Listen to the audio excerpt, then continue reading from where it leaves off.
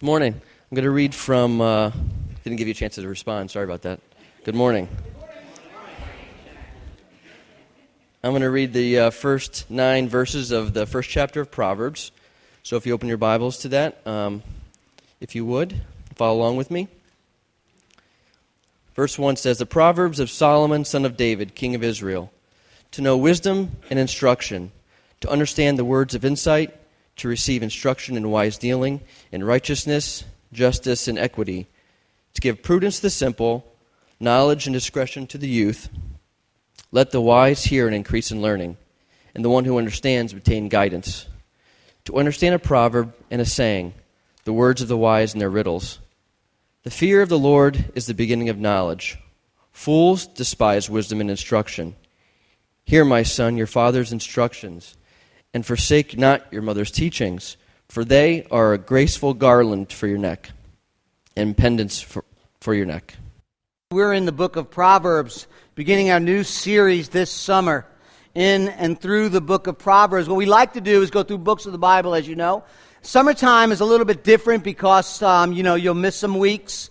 You'll be vacationing and graduations and family outings. So we like to try to do series through the summer that if you miss a week, maybe miss a week or two, you can come back and really not miss a whole lot where you're going through books of narratives and stuff. You might miss some stories. So this is something we're going to do through the book of Proverbs and looking at a lot of topical sermons or topical ideas through the book of sermons. Now, there's a difference between topical preaching and topical expository preaching. We like to do expository preaching here. And the difference is we don't come up with a topic and run to the Bible and find what it has to say. We let the Bible speak to us, exegete, to draw out the principles from the Scripture, and let the Scripture speak for itself. One's running to the Scripture with a topic. One is letting the topic speak to us. So that's what we're going to be doing in Proverbs. There are topics in the Scripture that we will be walking through, and there'll be a thread, let's say, on being careful with your tongue and what you say foolishly with your mouth. We all say amen. I've done some stupid things with my mouth as well. And what we'll do is we'll look to the Scripture, let the Scripture speak to us. We'll look at the sluggard, look at the fool and the wise person. So we're going to be going through the book of Proverbs this summer, and I want to encourage you to read the book of Proverbs. There are 31 chapters in Proverbs, and it just happens to be 31 days in a month, or at least the longer months, but many people throughout the history of the church has read a proverb a day, every day, to get the Word of God into one's heart. So I want to encourage you, if you miss a week, there'll be podcast. You can download the audio. You can grab a CD on the following week. You can watch it online if you need to. So that's where we're at. This summer, we are in the book of Proverbs. And if you're familiar with King's Chapel, what we'd like to do as we begin new sermon series is talk about the sermon series, to talk about the book that we're studying through, because there's context to consider, there's interpretative skills to consider, there's a lot of things to consider as we look and launch into a new series. So, if you don't like background and you don't like history, go to sleep now. We'll wake you later when it's over, because that's where we're going to be this morning. So, let me say, first, Proverbs is part of your Bible that's in the Old Testament, Old Covenant, Old Testament, okay? The Old Testament, if you're not familiar, is broken into 5 major parts. You have the beginning, which is the Pentateuch, or the Torah, which is the 5 books of Moses. Genesis, Exodus, Leviticus, Numbers, and Deuteronomy. The Pentateuch, the first 5 books. After the Pentateuch, after the Torah, comes the historical books, like Joshua and Judges and Kings. Ezra and Nehemiah, which is finished, is part of the historical books, ending with Ruth. The third part of your Bible, Old Testament Bible, is the book of wisdom, the literature of wisdom, the wisdom literature. Right in a row: Job, Psalms, Proverbs, Ecclesiastes, and the Song of Solomon. Okay? The Pentateuch, Moses, history, wisdom literature. After that comes the major prophets, like Isaiah and Jeremiah. After the major prophets are the minor prophets. Minor in a sense, not that they didn't know, who cared what he had to say. I care only what the majors had to say. But minor in a sense, they're shorter books. And it ends, your Old Testament ends with the minor prophets. People like Jonah and Micah, Nahum, Malachi, ending in the Old Testament. And they're minor prophets, so major than minor prophets. So all that is your Old Testament scriptures. Now, there's several things you need to know about the book of Proverbs in order to interpret that book properly. It's not just my job to exposit scripture. It's all the pastors' jobs here at the church is to help you do it for yourself, to help you learn your Bible, to help you read scriptures correctly, to help you hear the voice of God on your own. I can't just always just feed you. You need to feed yourself, right? Now, we remember, as we study the book of Proverbs, there's only one interpretation of Scripture. What is the original author? What was God saying through the original author to the original hearer? That's what we want to get at. We want to get to the right interpretation and then bring it to application, many applications, right? Depending on what's going on in your life, what's going on in culture. But we need to know what God is saying. And the first thing we need to know is the book of Proverbs was written by several authors. Some of you may have thought Proverbs was written by Solomon, king of Israel. Some of it was, but some of it wasn't. Proverbs 1:1 opens up the proverb of Solomon, son of David, king of Israel. This is his psalm. But when you get to chapter 20, it says the Proverbs of Solomon. When you get to chapter 22, verse 17, it says, these are the sayings of the wise. We're not sure who the wise guys are. They're probably not the guys from Brooklyn, but they're the wise guys in Proverbs 22. And then in Proverbs 24, it says, further sayings of the wise. There was wise men in Israel that God was speaking through, and they have their proverbs in there as well. You get to Proverbs 25. It says, the Proverbs of Solomon, which the men of Hezekiah, king of Judah, copied. So there's some other people involved in copying the Proverbs. Proverbs 30, it says, these are the saying of Agur, A-G-U-R. Proverbs 31, the saying of King Lemuel. So these wise people, and mostly Solomon, but other men that God raised up to write this book of Proverbs. It probably wasn't put all the way together. Some people think post-exile. Some people think pre-exile. I think that most of it was put together before Israel went into captivity. That's my educated guess. But many men came together and wrote the book of Proverbs. And one of the things, if you read Proverbs, and I really hope you do, is that you will open your book of Proverbs and you will start reading. And when you get to chapter 1 and you go through chapter 9, you will notice in chapter 10, things change drastically. You should notice it. If you don't, go back and read it again. Because in chapters 1 through 9 is more of an introduction, a preface of why wisdom is so important. Right? It is the exposition for chapters 1 through 9, an exposition of the father talking about wisdom to his son. He's pressing home to the pupil, to the son, and to the other people of Israel, the difference between folly and wisdom, and that they should press on and learn and grasp and understand wisdom. That's chapters 1 through 9, to follow wisdom, to pursue wisdom. It's the call. Go after wisdom. When you get to chapter 10, you actually get into the Proverbs, and you get these pithy statements of short, concise statements of Proverbs. Proverbs proper, they call it. Which brings me to the second thing you need to know about Proverbs. Wisdom literature cannot and should not be interpreted in the same way you would interpret a narrative, a gospel account. The same way you would interpret an instructive epistle, a letter like Romans, or a historical book like Acts. We have to interpret the book of Proverbs as it was written as wisdom literature. Okay? Now, when you think of literature, or you think of Hebrew poetry, because that's what this is, poetry, some of us, most of us, I would think of English poetry, where you're accustomed to reading, where the poetry that you read is put together through rhyme and meter, and a way in which Americans do. Roses are red, violets are blue. Sugar is sweet, and so are you. I read one this week. Roses are red, violets are blue. You look like a monkey, and you act like one too. You know, so there's that kind of poetry that goes along with that. In Hebrew, in Jewish thought, in Jewish life, it didn't work with rhyme and meter. It had to do more with thoughts that are arranged in a parallel way, in a parallel statement, okay? So there would be what's called Hebrew parallelism. It's a new word. I studied a little bit this week. Your salary went well, and now you know I know a new word. It's parallelism. Actually, I had to learn parallelism in school, and I actually had to write it all out. It was a major drag. But anyway, so there's all kinds of different Hebrew parallelism. There's three that we're going to look at, three major ones. The first one is called, let me put this up here for you, synonymous parallelism.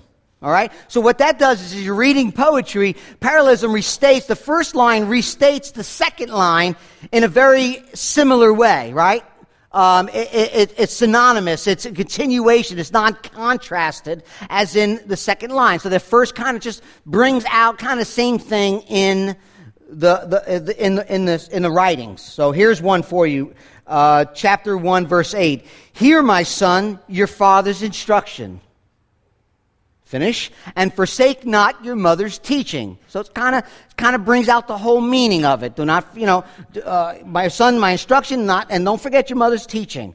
18:7. A fool's mouth is his ruin, and his lips are a snare to his soul. So you have parallelism. You have the first part of the verse saying one thing, and the second part kind of saying the same thing, maybe giving more clarity, more grace, more, kind of illuminating what is being said.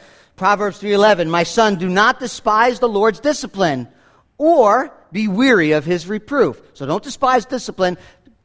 Don't be weary of his reproof. You see, that's a synonymous parallelism. The next one is called antithetical parallelism, where the second line says the opposite, antithetical, right? And a lot of times it's the verse and the other verse that's antithetical has the word but in it, and you kind of know it's talking about something else. Proverbs 10:27.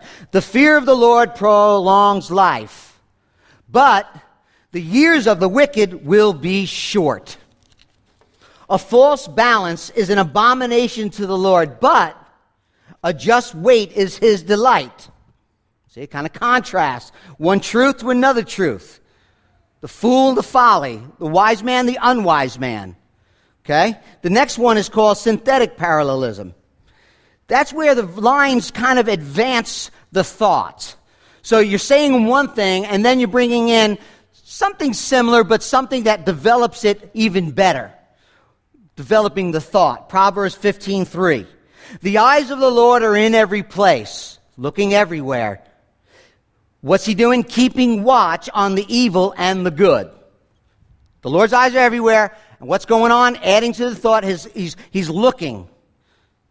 Evil and the good. Proverbs 21:13. Whoever closes his ear to the cry of the poor will himself call out and not be answered. See?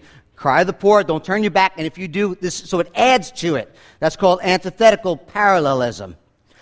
Proverbs 21:27. The sacrifice of the wicked is an abomination. How much more when he brings it with evil intent?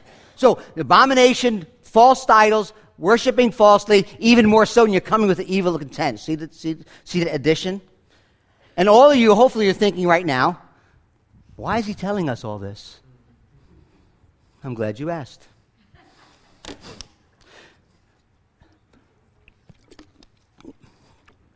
If you ever heard anyone say, Proverbs 29:18, King James Version, where there is no vision, the people perish.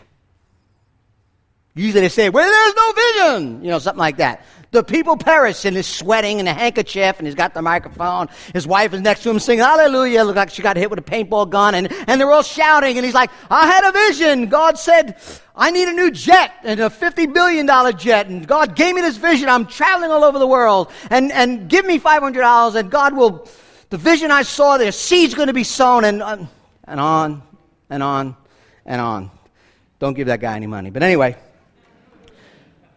if you knew parallelism, you'd say, Pastor said something about parallelism once. Let me look up that verse. Let me see exactly in context of parallelism. Where there is no vision, the people perish. But he that keepeth the law, happy is he.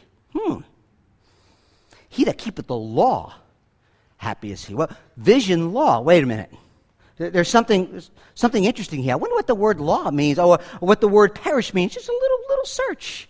Oh, it means revelatory word. It's the declaring of God's word. Oh, without the preaching of the word, people perish. But happy is he who keepeth the law, the written word of God. So it's not your crazy dream that I should give you money. It's actually the scripture. Oh, keep your jet and your money. I want nothing to do with you. I think I'll throw that check in the garbage. So it's important to know parallelism, which brings me to point 3. So multiple authors, know your parallelism. And number 3 is, one of the aims in the books of Proverbs is clearly to acquire and to apply God's truth, God's word, God's ways, God's will to the decisions and the activities of everyday life. Okay?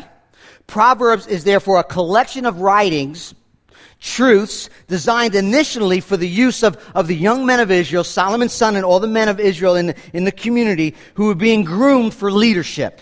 In fact, when I read that the leaders and the wise men would teach the younger pupils, and they would have to memorize all the Proverbs, because there's some Proverbs that apply at different times. Proverbs states it right at the beginning. It says right at the very first chapter and the first verse, the Proverbs of Solomon, son of David, king of Israel. What for? We're going to talk about this a lot next week. To know wisdom, to know instruction, to understand words of insight, to receive instructions in wise dealings, in righteousness, justice, and equity, to give prudence to the simple. What's it for? To give prudence to the simple, knowledge and discretion to the youth. Now, the Hebrew word wisdom can be translated skill or good sense. If we're looking for wisdom, if we're looking for the skill in the art of God-centered living, then Proverbs is the answer. Living life God's way. Your home, your friends, whatever you may be doing. It is getting the skill, the godly ability of a skill, choosing the right course of action, living out the practical details of everyday life, everyday situations, in everyday relationships. And you say, well, what does wisdom really look like? I love this verse, and if you are studying Proverbs this summer with us, mark this in your Bible. James chapter 3, verse 13. Who is wise and understanding among you? By his good conduct, let him show his works in the meekness of wisdom. But if you have bitter jealousy, selfish ambition in your hearts, do not boast and be false to the truth. This is not the wisdom that comes down from above, but it is earthly. So you got wisdom from above, God's wisdom, then you have earthly wisdom, and it says here it's unspiritual and demonic. Right? We don't want demonic wisdom. Can I have some demonic wisdom? We don't want that, right? For where jealousy and selfish ambition exist, there will be a disorder in every evil practice. I want some disorder. That's what I want, and some evil practice, right? No. Verse 17. But the wisdom from above is first pure, peaceable, gentle, open to reason, full of mercy, full of good fruits, impartial and sincere. Can't get a better definition. And I think it's a good time to say, you know what, there's a difference between knowledge, biblical knowledge, and wisdom, right? There's a difference between knowledge and wisdom. Knowledge is about obtaining facts, collecting information, true statements regarding life, regarding God. Knowledge is good, but by itself, it can be dangerous. Just enough knowledge to hurt somebody, right?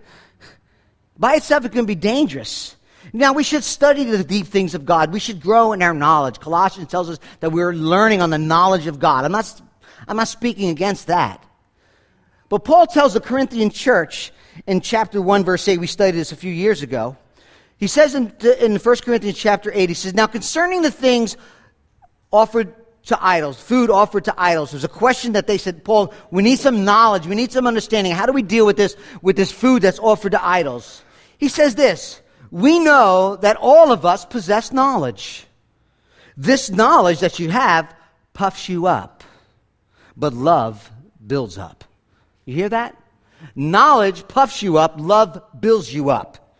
Everyone at that church in Corinth thought they had all the right answers. Hanging out with the cool, hip Bible teachers, did chapter 1, a lot of dissension. They thought they had all this knowledge, but they were jealous. They were selfish.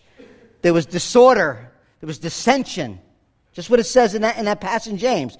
There was vile practice. They were getting drunk at communion. And we need the knowledge to grow. But Paul is saying without love, it's not really knowledge at all. In fact, he says the knowledge will puff you up. Love will grow you up. Knowledge without love makes you arrogant, gives you a fat head. You're a hot air balloon. You know the person I'm talking about. Don't look to your left or right, okay? Can't tell them nothing. They got every story better than yours. They know everything about everything. The person's thinking about you too, so don't kid yourself. I'm saying that right now, okay? Knowledge by itself can cause you to become arrogant. Because who's it about? It's about you. It's about showing how smart you are, showing how good you are, showing how much you know. Knowledge is a place to begin, but knowledge can't stay there. It has to be transitioned into love. Love. And if you want to properly love God, if you want to properly love Him, if you want to properly love one another, there has to be wisdom. I love the verse in Philippians. I use it a lot in counseling, where it says, Paul is praying for the church. Philip, I know your good deeds. I know you're abounding in the gospel and the work of the ministry. I get all that. And he says, but I'm praying for you, Philippi, Church of Philippi. My prayer for you, chapter 1, verse 9, is that your love may abound more and more with knowledge and all discernment. Knowledge and all discernment, insight, judgment, so that you may approve what is excellent, pure, blameless for the day of Jesus Christ, filled with the fruit of righteousness that comes through Jesus Christ to the glory and the praise of God. See that? Now, if we're honest, let's be honest for a minute. If you're going to destroy your life, if you're going to make a mess of your life, if you're going to blow things up in your life, it's not because you don't have enough knowledge. It's because you don't have wisdom.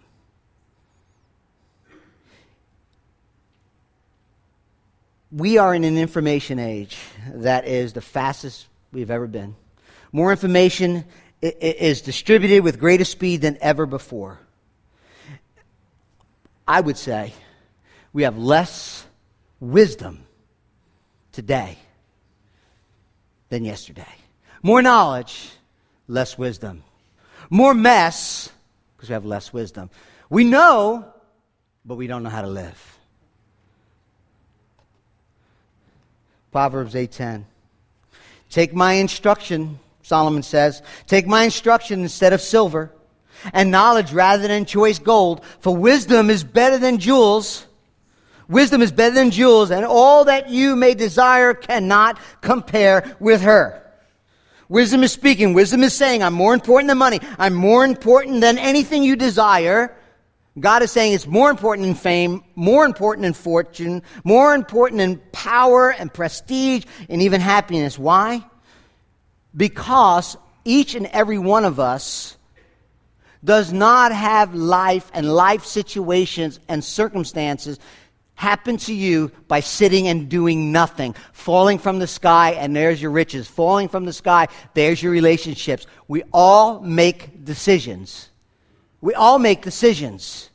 And there's a lot of people who have talent and charm and charisma and beauty and even knowledge, but had made a mess of their life. And there's some people that really don't have all that much as far as knowledge, or maybe beauty, maybe intellect, but they have done quite well. The difference is wisdom. Wisdom, the ability to walk through life making good choices, good decisions that promote a healthy spiritual, emotional, and physical life. Now, the wisdom that we're going to read about in Proverbs and talk about over the summer is not the very clear commands of Scripture. When you hear the command of Scripture, do this, don't do that, we simply and should just obey.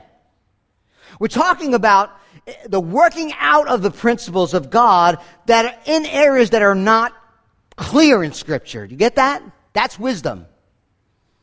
Suppose you tell your child, go clean your room. And the child has the command, there's the law, I laid it down, go clean your room. And they go into their room. They follow the law, they go into their room, and you go in after them an hour later and you see the room completely neat, completely tidy, everything put in its place until you go over and open the what? They had knowledge. They weren't smart enough to figure that I'm going to open the closet door. Knowledge without wisdom. Right? Go clean your room. Got the law down. Not very wise. Open the closet. Do it again. Right? Let's say you want to help a poor family out of poverty. That's good. That's right. It's honorable. You can ruin their life if not done wisely. You can make things worse if you do not use wisdom. We have to be people of wisdom that we're not ruining others' lives, ruining our own lives in the process. Ray Ortlund has a commentary, which I bought. It's a great commentary, and this is what he writes. If we have love but not wisdom, we will harm people with best intentions. If we have courage but not wisdom, we will blunder boldly. If we have truth but not wisdom, we will make the gospel ugly to other people. If we have technology but not with wisdom, we will use the best communications ever intended to broadcast stupidity. I'm reading Proverbs, obviously, over the past few weeks. I'm reading commentaries. I'm reading Proverbs. I'm listening to it on my phone, and I'm just been simply amazed over the past several weeks, talking with some of you here, some of the people that aren't here, how much wisdom is needed, because it's not so much the clear commands of God that we struggle with. It's not about choosing the right car, the right doctor. It's about wisdom on dealing with areas in your life that can go either way. Just looking for the wisdom. For the vast majority of most of us, the decisions we face, all the facts in the world really won't help. All the rules really won't help. Do I get married? Don't I get married? Should I date this one? Should I not date? They're principles, but there are questions that the Scripture doesn't say exactly. Do you end the relationship you're in? Do you try to mend the relationship you're in? Should I go to school here? Should I go to school there? Should I live here? Should I live there? Should I confront that person? Should I let it go for a little while? Should I play it safe, or should I take a risk? Should I put money here? Should I put money there? There's so much that we need wisdom in those areas. And if we're honest, the questions I just said, if you get it wrong, it can go really bad. It can go really bad. There are just some things that are not hardened rules for us to follow. Sure, there are biblical principles, but sometimes there's no clear directives. We need wisdom. Wisdom is not neglecting what God has said, but making decisions, living life in such a way that brings God glory in areas that God has not directly spoken to you about. God says sex outside of marriage is sin. You don't need to check the Greek. That's what it says. Wisdom says, don't go back to the house no one's home and late at night. You see, we need wisdom. We need wisdom. It is profitable, the proverb says, more precious than jewel. There's nothing you want more than wisdom. Jesus himself knew the book of Proverbs. He used the proverb and wove it into a parable in Luke 14. Paul, in Romans 12, talking about humility and unity, used the proverb. Peter warned young churches of their condescension and folly, and he used Proverbs. James wanted to talk about pride. He used Proverbs. In Hebrew, in the New Testament, Hebrews, when it talked about encouraging you while you suffer, he went to the book of Proverbs. Now, let me just give you a couple of more guidelines before we ask the band to come up. Some of this was taken from Mark Dever, some of it was my own, but here's a couple of things to remember. Number one, when reading the book of Proverbs, when seeking the wisdom of God, the first thing you need to do is pray. Right? I know you go like, really? That was very spiritual. But you know what? Prayer is important. When you don't know which way to go, and you know there are principles of Scripture, but you still don't know which direction to go in, we need to pray. We need to acknowledge that it's not my will be done, it's thy will be done. And the first thing I need to do is seek the wisdom of God and pray. Talk to God. Where am I going? What am I doing? What should I do? It doesn't mean God's going to say, turn left at the light. It's not going to happen. If it does see me, it's a different story. Sometimes he can give you clear direction. That's true. But sometimes you're like, I prayed, I got to make a decision. I don't really know exactly. Lord, I'm going to go this way. Close the door if you need to. You know what I mean? Sometimes you just got to pray and take a step of faith. Number 2, common sense. When you read the book of Proverbs, use some common sense, right? You know the pithy proverbs that you had growing up. I had one growing up. Everybody had sayings from their mom and dad. This might be an Italian thing. I don't know. But don't cut your nose off to spite your face.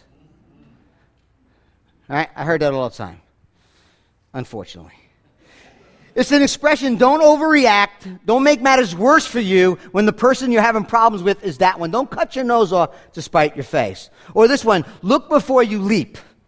Don't jump into something, right? Does it mean that my mom is saying, listen, put the knife down, don't really cut your nose off? No, she's not telling me that. Or don't look before you leap. Doesn't mean that if I do it once or twice, I'm thinking, okay, I could do it on the thruway now, I'm safe. Like, use common sense, right? Just use common sense. The pen is mightier than the sword. Don't come to a sword fight with a pen. You're going to lose. That's not what it means. So, use some common sense. So pray. Use some common sense.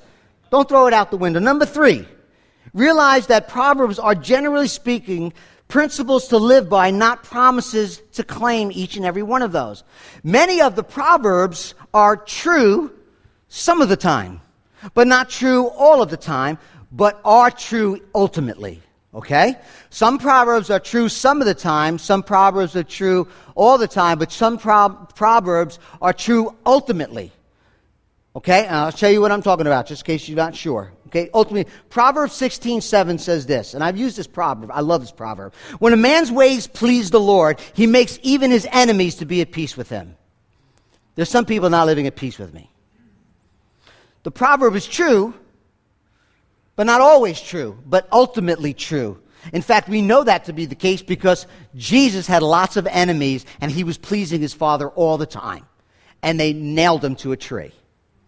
But ultimately, it's true because every knee will bow, every tongue will confess Jesus Christ is Lord, including Hitler and every other person, will bow and it will be ultimately true.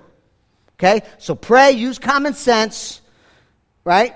Realize the proverb may not be true at the moment. It could be true at the moment, but it will be ultimately true. And number 4, as you read Proverbs, you're going to read imagery, poetic imagery. You got to know the context. You got to do a little work. You got to do a little cultural context. You got to find out what's going on. You should be able to understand that. Proverbs 16:7. No, let me go to the next one. Proverbs 16:17. The highway of the upright turns aside from evil. Whoever guards his way preserves his life. I'm not talking about a literal highway. You got to use common sense. Again, the goal is, what is the meaning of the text? What was in that context when what the author is trying to understand? It teaches us imagery being used. Proverbs 35:19 says this, let not those rejoice over me who are wrongfully my foes, and let not those wink the eye who hate me without cause. I saw you wink at me. I saw you wink. You know what I mean? That's not what it means. So you got to understand. Number 5, as a whole, understand this, family. Proverbs is not a Dear Abby, figure things out for myself. Proverbs is about your relationship with God and your God relationships with others. It's religious in purpose, okay? They're not just simply cute, pithy statements. When the going gets tough, the tough get going. Better late than? Okay? Keep your friends close and your enemies? Yeah, all right. I'll make him an offer he? All right, there we go. Never hate your enemy. It affects your judgment. The lawyer with the briefcase can steal more money than the man with the gun. All right, that's all Godfather, but it's still, they are short stories, and kind of, if you want to run a family business, you use those. But coming to the Proverbs as this Dear Abby, so I can run an illegal loan sharking operation, is really not the intent of the Proverbs. Because what we'll do, if it's not Christ-centered, We're teaching moralism to get your life in order so you can go to hell without Christ. I don't want that. God does not want that. Okay? Jonathan Aiken, great book called Preaching Christ from Proverbs, been reading it. Tells a story that he was preaching one time in Proverbs about the use of the tongue. And, speaking poorly. He says, a man who I knew did not have a relationship with Jesus approached me to tell me what a helpful sermon that was about the tongue. He said, your message really hit me between the eyes. I'm going to do a better job with how I talk to my wife. He turned and then he walked away.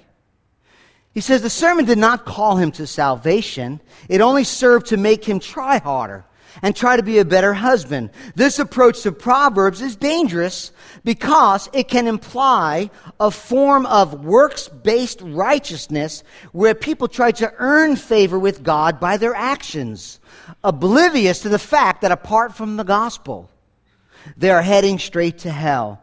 That is moralism, not gospel-centered preaching. The problem, he writes, with moralistic approach to Proverbs, it does not deal with the fundamental issue facing every one of us, the cause of our sin. You see, the foundation problem we have is not a lack of knowledge or even a lack of wisdom per se. It's sin. It is a heart that wants to do its own thing. It is a heart that wants to be their own God, their own wisdom, their own Savior. We are sinful people and a broken people at the moment we enter into this world. Even if we learn all the right moves and get all the wisdom straight and knowledge, we have mastered the teaching of Proverbs, we still do not possess the ability to obey those rules, those principles, because our heart is desperately wicked and we need the gospel and we need Christ in order to live pleasing to God. Jonathan Aiken's story, that man in that story, could speak and knew to speak more kindly to his wife. But the problem is, and the truth is, we need more than moralism to deal with our sin. We need Christ. We need the gospel. The Bible is quite clear, family, that Proverbs and all the Old Testament scriptures are not a collection of divinely inspired cliches that prepare us to live life better in our own strength. Proverbs is not to gain wisdom as the means to an end.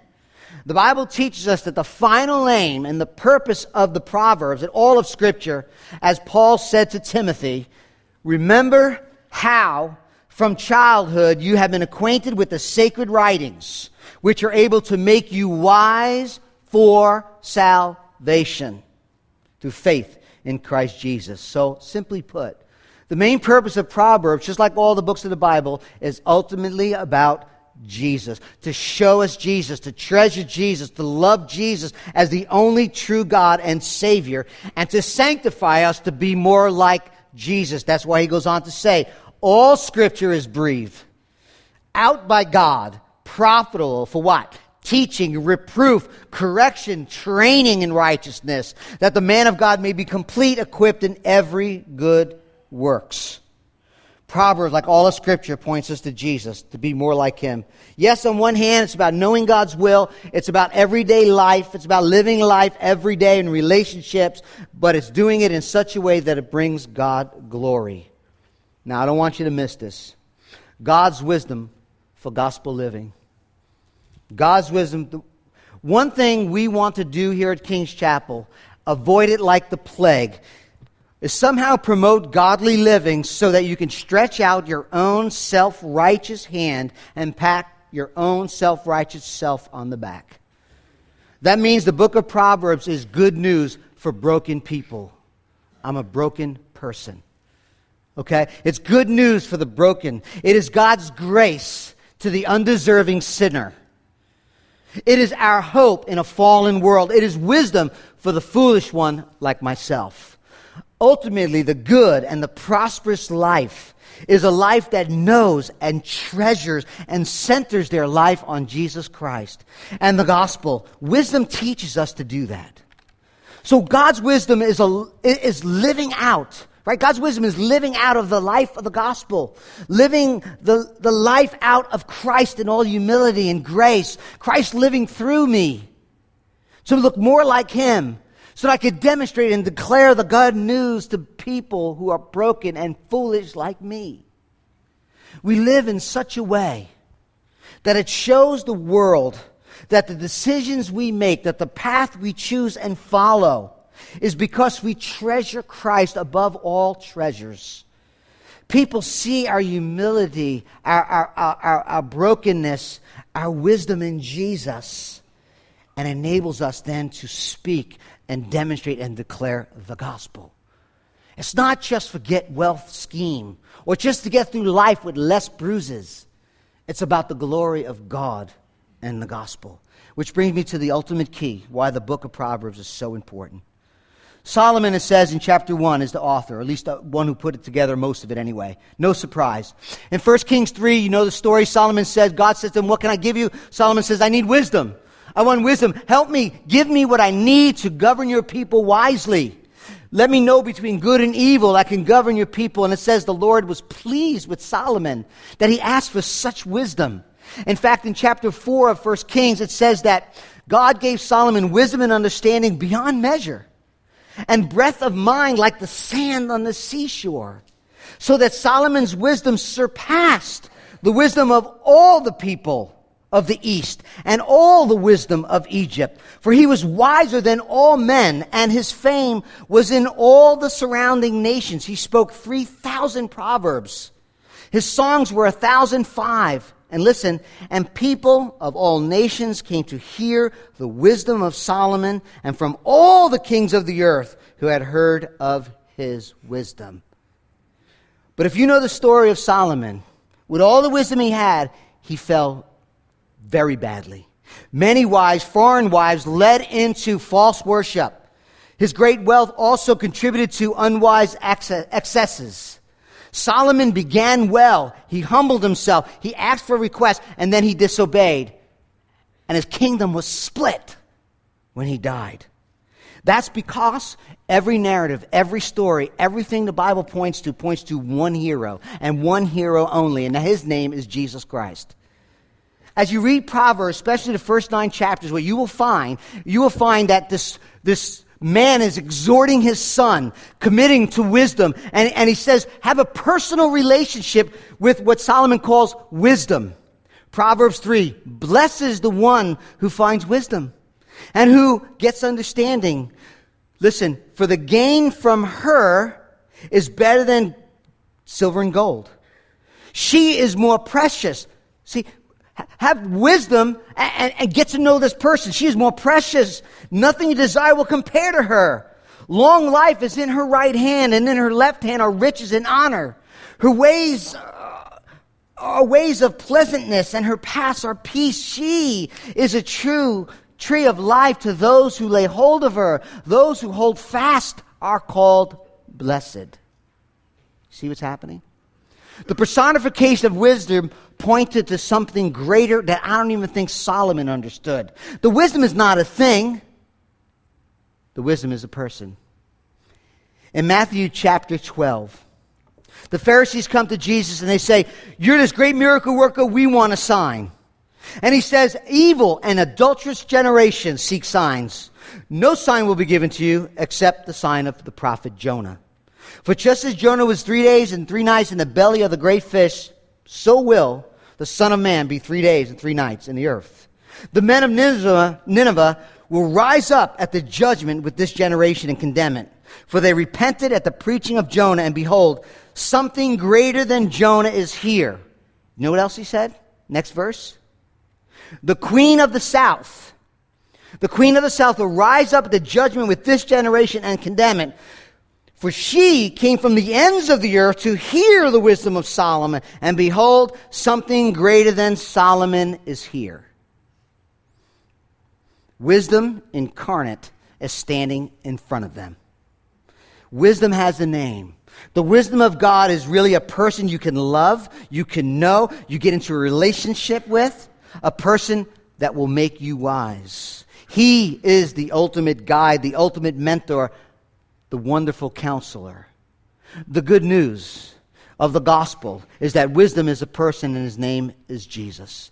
Knowing him personally will make you wise. By knowing Jesus, by being made like him, he will empower you and I to walk in his ways. Wisdom ultimately is not a body of knowledge to master. It is not a body of principles to memorize. It's knowing, loving, treasuring, walking with Jesus. A relationship with the King of Kings. Living with Him, learning from Him is the only way to get real wisdom, true wisdom, ultimate wisdom that will be true and be everlasting. You say, really, Pastor? Yeah.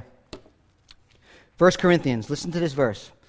For the word of the cross is folly to those who are perishing, but to us who are being saved it is the power of God. It is written, I will destroy the wisdom of the wise, and the discernment of the discerning I will thwart. Where is the one who is wise? Where is the scribe? Where is the debater of this age? Has not God made foolish the wisdom of the world? For since in the wisdom of God, the world did not know God through wisdom. You think you know what you're doing, you don't know what you're doing. It pleased God through the folly of what we preach to save those who believe. Jews demand signs, Greeks seek wisdom. Listen to the next verse. But we preach Christ crucified, a stumbling block to the Jews and folly to the Gentiles. Verse 24, mark it in your Bibles. 1 Corinthians 1:24.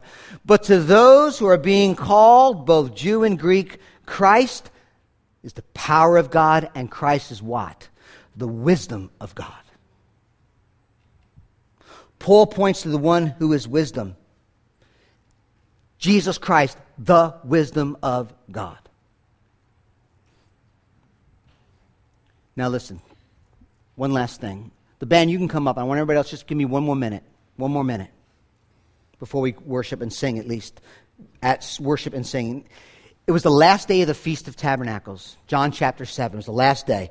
The Feast of Tabernacles, the Jews would build booths. We learned that in Nehemiah. They would build booths and tents to remind themselves of the forefathers who wandered in the desert and how God provided for them, how God cared for them, and His protection of them. It was the last day of the feast, John 7 says. It's the day of what's called Hosanna Day, where the priests would prepare the morning sacrifices, right? They would prepare the morning sacrifices, and the people of Israel would dress in these festival outfits, these beautiful festival outfits with branches in both hands. And the priests would gather the people in the temple and walk down to the pool of Siloam. The pool of Siloam had a running water. It was a living water flowing into this pool.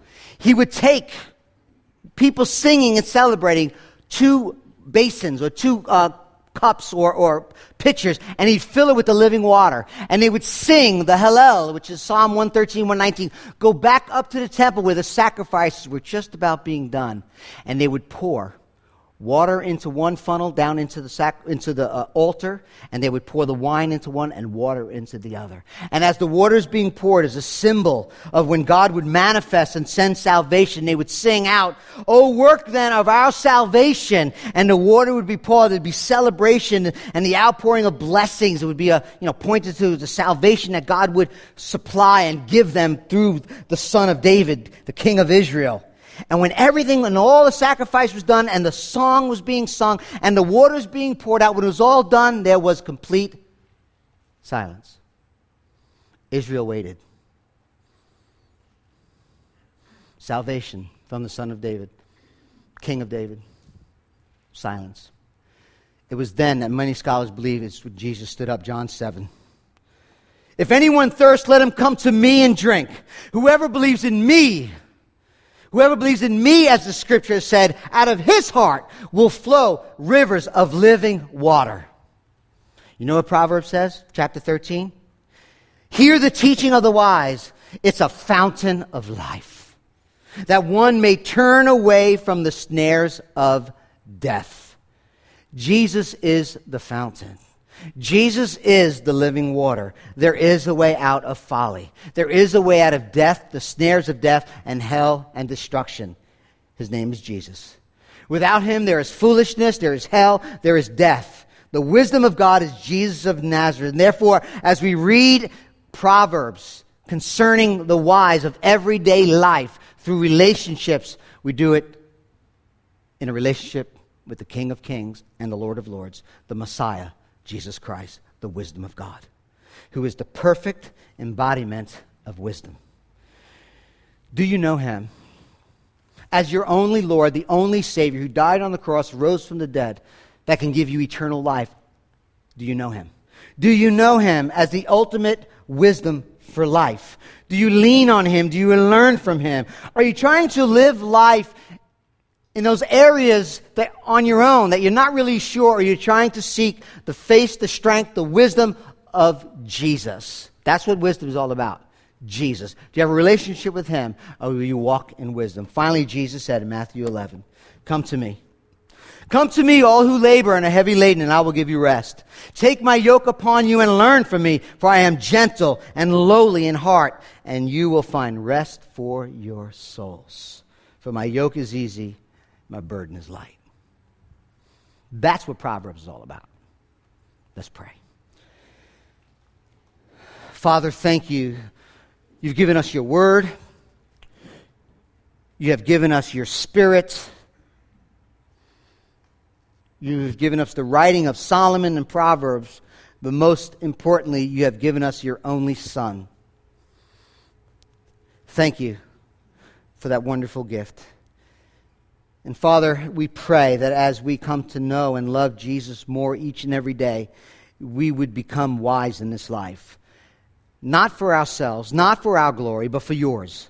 So that people can see that we're living out the gospel in our life. Broken people who have been healed by the King. Broken people who are looking for redemption. Broken people who have received salvation. Who are humble before you. And that when we hear the voice of Jesus, we will respond in love and demonstrating and declaring the gospel. Because wisdom is Jesus. And that's what we're all about. So, Father, we pray as we study this book together as a church, you would give us wisdom for your glory, our joy. May we respond even now with this song in a way that brings honor and glory to you. In Jesus' precious name, amen.